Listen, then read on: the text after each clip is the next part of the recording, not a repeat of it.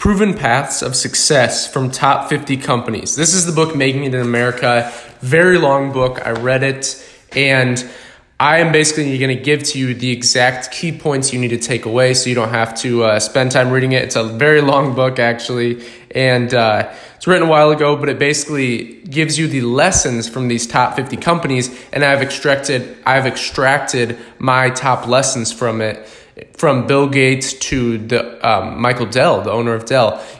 Different lessons that they have found in their $1 billion spent in business and $1 billion made. So let's get right into it. This will be punchy, quick, and I will go through the many key points. You can always rewind it and re-go over some of it. And if you want, you can pick up this book. Again, it's by Jerry Jolowinski and Robert Harmon, Proven Paths of Success, Top 50 Companies, Making It in America. Let's get right into it.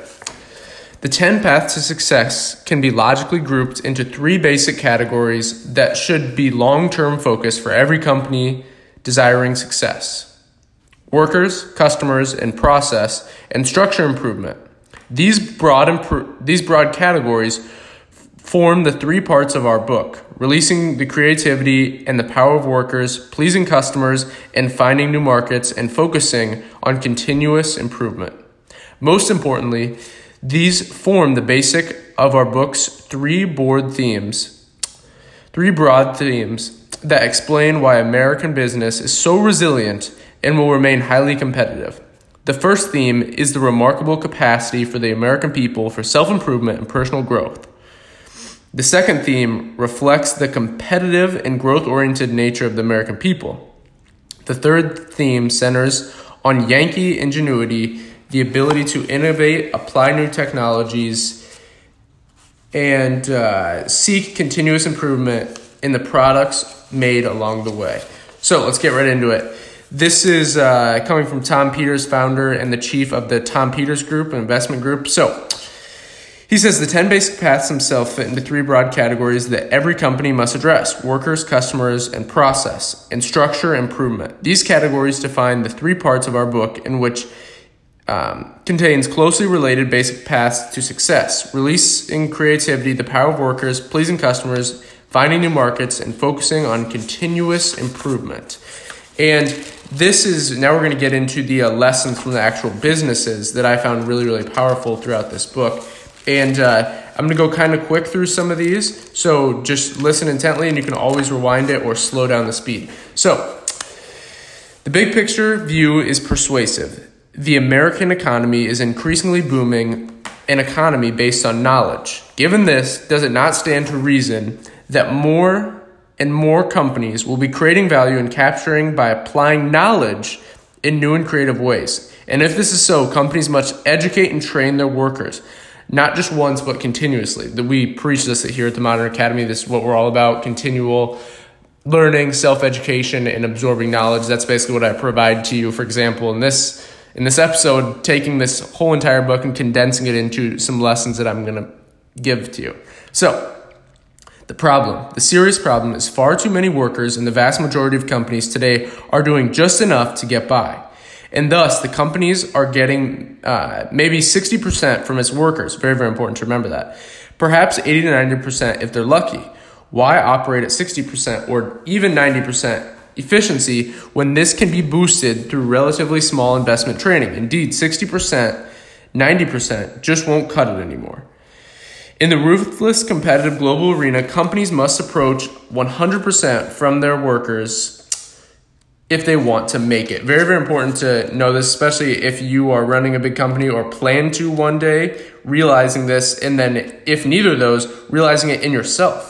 Think of your goals as the company, and you're working towards it. So you need to be sapping out at least 90% of your productivity.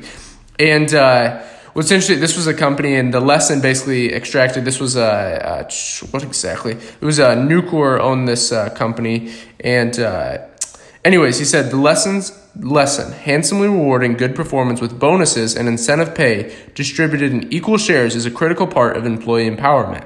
With everything equally shared, everyone is looking out for good performance in others, and they aren't afraid to point out when performance falls short.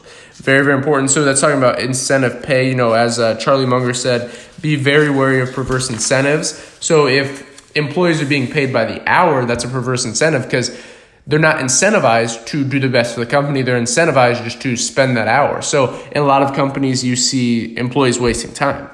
And so now we're getting into the good stuff. So this is another lesson from another great company, and this is the Great Plains. So customers are best served when a superb outside system, quote unquote, is contemplated by a great inside spirit, quote unquote. The visible outside system can consist of forced registration, charging for services, guaranteed response time, an automatic call distribution system, communications packages. This is literally Amazon.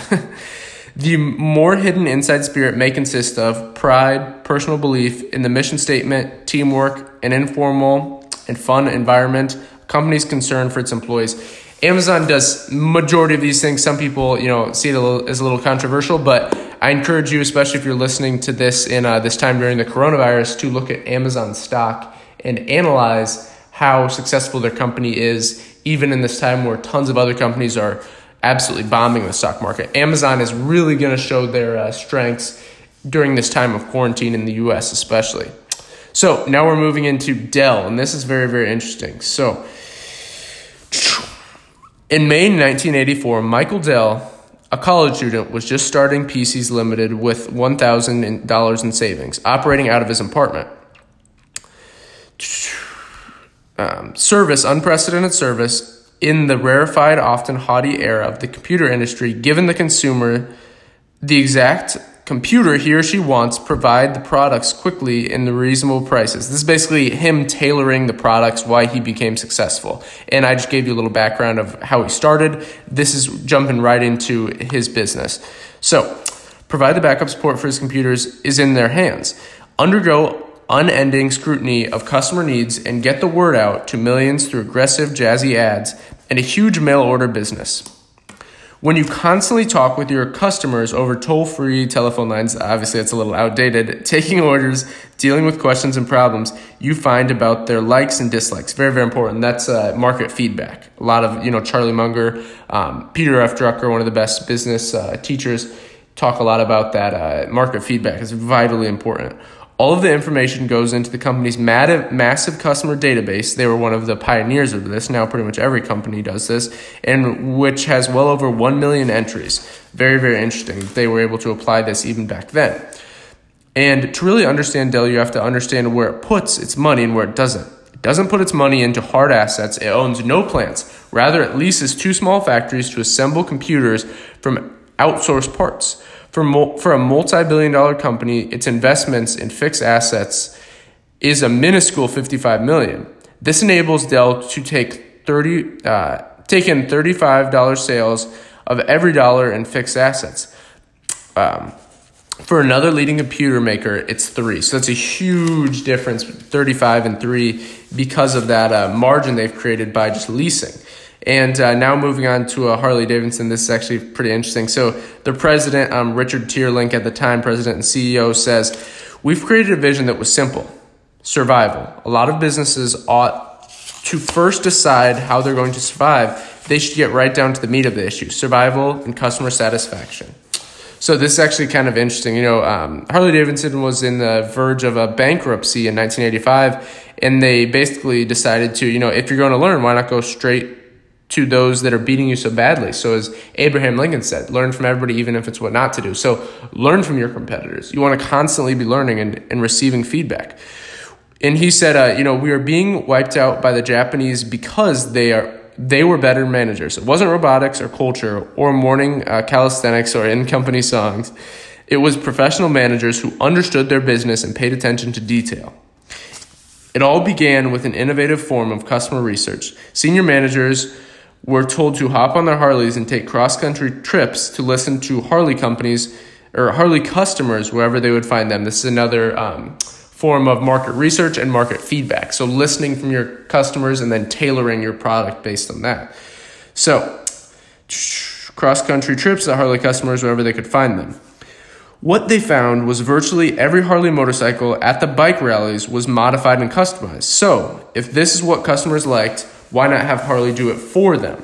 Many ideas from this vast research and development field team were incorporated into later designs. All along, however, the company had been sensitive to fiercely loyal riders' demand for legendary Harley look. Very, very important. It's interesting because Harley Davidson today is a huge collectible. There's people that are massively into it. They have those Harley Davidson museums that people love and are coveted, and that just shows it's a great business lesson in listening to your customers. So now moving on to the Rubbermaid company.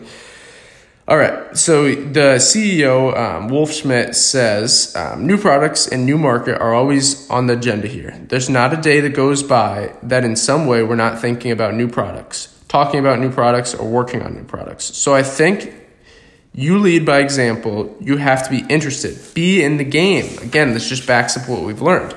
And what he says is, we encourage everybody at every level to innovate. This sums up Chuck Carroll, President, Chief Operating Officer, and former head of Home Products Division, Rubbermaid's largest division. We constantly feed on that. One concrete way in which innovation is fostered is supporting people who try but fail, in the sense that the product is not introduced or is dropped. As Wolf Schmidt says, those are the people that need the support the most. Creating a willingness and desire on people's part to participate in the process of risk-taking, that's what it's all about. That encouragement helps people think big. It's the reason Gary Mattison, the president and general manager of Rubbermaid Specialty Products, could say every team, every year, is charged with reinventing what they have. This is true for even the most mundane items. A vice president of marketing at Specialty Products said that we are reinventing the bird feeder line every year. Very interesting. Talking about just innovation as far as it comes to products, and that's lessons from the Rubbermaid company. So, spectacular product innovation requires setting goals for new product development and developing a creative culture spirit that engages everyone to come up with new ideas, reinvent old products, take ideas from everywhere, sweat the details needed to improve the products, and see how trends create opportunities. Very, very important. So now moving on to Bill Gates. Bill Gates, who dropped out of Harvard at 19 to start a company with his high school buddy Paul Allen, saw only one clear challenge in the 1980s. Continue to turn out blockbuster software products that would make Microsoft the intelligence that drives computers. In the 1990s, he saw even more ambitious challenge: develop new software products that would make Microsoft the intelligence behind the emerging information highway. So powerful, and I really think he was able to do this. Just look at Bill Gates' net worth over time. I mean, richest man in the world for a long period of time. He actually just stepped down recently as the chairman, and there's a little bit of controversy around him and the coronavirus and him stepping down, a lot of CEOs stepping down. You can look into that if you want, but again, learn from everybody, even if it's what not to do. So take the best, leave the rest from Bill Gates. You don't need to get caught up in the conspiracy theories and stuff like that. Just take vital lessons from him. It was insane that he's able to drop out from Harvard 19 and then flash forward to today, be where he's at. So, lesson: use major new products and technologies to create new companies, thus providing incentives for entrepreneurs within your company to do their best and create more new products. Very, very powerful. I find a lot of lessons from this book very powerful. Bill Gates was one of the biggest one, and so was Michael Dell. So, let's see. This is a lesson from J&J. Looking at the big picture, in its 106 years, J&J has never posted a loss over the past decade, so never posted a loss. That's what's important. Lesson: use decentralization to give your business units abundant creative freedom and resources, and balance centralized culture with a strong structure of core values, and new products will pour through. So this is Open Systems lessons. This is Sun Microsoft Open Systems. Open Systems is one of the founding philosophies of Sun Microsystems. For most of the 1980s, Sun was the one champion of this concept in the computer industry. In the 1990s, it was becoming rapidly accepted by many former components. Open systems are based on freely available vendor-neutral interface standards and therefore offers users a wide range of product choices from multiple vendors. The ability to select multiple products from multiple vendors and integrate them seamlessly on powerful networks. And although today this might not sound interesting, it's really about innovating this, pioneering these things when they started, and now most companies use these lessons. And that's why a book like this is so vital, because you can take this knowledge from past years of businesses going through overt trial and error and simulate it and go, okay, this shouldn't be something we aim to do. This should be an unquestionable standard in our company or in your small business. But really, if you own a large company, these are important to apply today, making sure you have the correct foundations and learning through other people's mistakes. As Warren Buffett says, you learn from mistakes, but it's a heck of a lot easier to learn from other people's mistakes. Very, very important to remember that lesson. As Richard Dawkins says in The Selfish Gene, what makes us innately human, one of our main things is we can learn through simulation, where other organisms can only learn overtly through trial and error. So by reading books like this, by learning from top businesses, you can simulate and use that ability that makes us human to simulate overt trial and error without having to go through those mistakes. And combining that with what Warren Buffett said is that it's a heck of a lot easier to learn from other people's mistakes. You have the ultimate system. So keep on learning. That's really what the Modern Academy is all about. And now we're moving into an increased speed and agility company. So the formula is simple but powerful. Technology plus organizational change equals higher productivity. And this kind of goes into very, very innovative companies of these times. And this is the Badger Meter Company. So lesson, aim for selling virtual products to your customers, unique products that don't actually exist until the customer needs them and that the customer can make a continuous stream of changes to. This will require the right investment in equipment and training. Very, very powerful. You see people selling online courses now, kind of different informational products, and that's really what this is it's not a tangible product. It's basically selling knowledge, which is one of the most important commodities. An easy way you can tell this is important is because when Bill Gates and Warren Buffett were asked if they were granted any superpower, what would they have? They said being the fastest readers in the world. So this shows you just how important it is.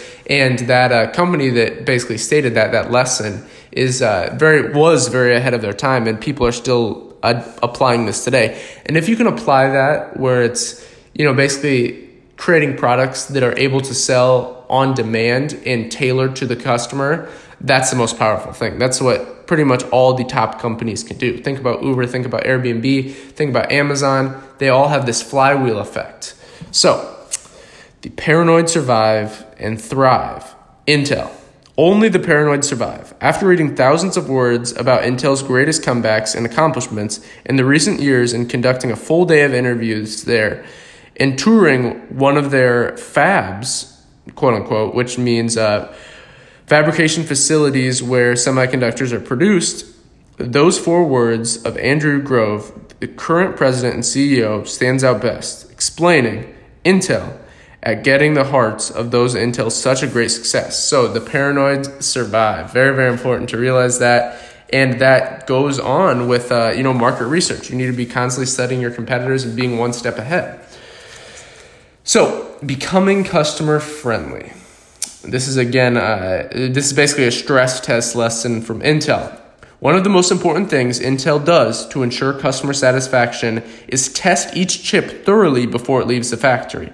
And, think of this, obviously all these things are analogies. They're true for these companies, but when you're learning them, you don't want to just take it for face value. You want to be able to apply it to your life. And really, you can apply these business lessons to any area of your life.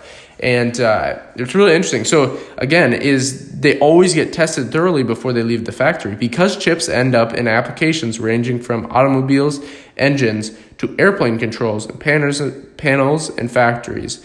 They must be able to withstand a wide range of environmental stresses. Perhaps the best way to delight customers is to deliver high value to them. Grove has set this goal for the company to enable PC producers to double the performance of their machines at every point this year. Very, very powerful lesson from Intel on how to stress test. And stress testing is one of the most powerful tools that top companies use. This actually wraps up the lessons from this book. Again, I highly recommend, if you'd like, pick up this book. And, after reading it, it is pretty long, but it's a fairly large book, pretty long. I finished it in around a day and a half. But again, it's Making It in America, Proven Paths to Success from the Top 50 Companies. Hope you enjoyed this podcast. If you did, please leave us a review and subscribe. We cover all sorts of books. I am on a book a day pace reading, so I extract lessons from these and other things that I'm learning through my business and through different courses I'm on online and reading philosophy and things of this nature. I apply them and extract lessons to give to you guys. We usually do around 3 podcasts a day, 1 5-minute, 1 10-minute, and 1 15-minute. Again, thank you very much for listening. I hope you found some great lessons in this, and I apologize if I was going quick, but I wanted to knock this out in one episode.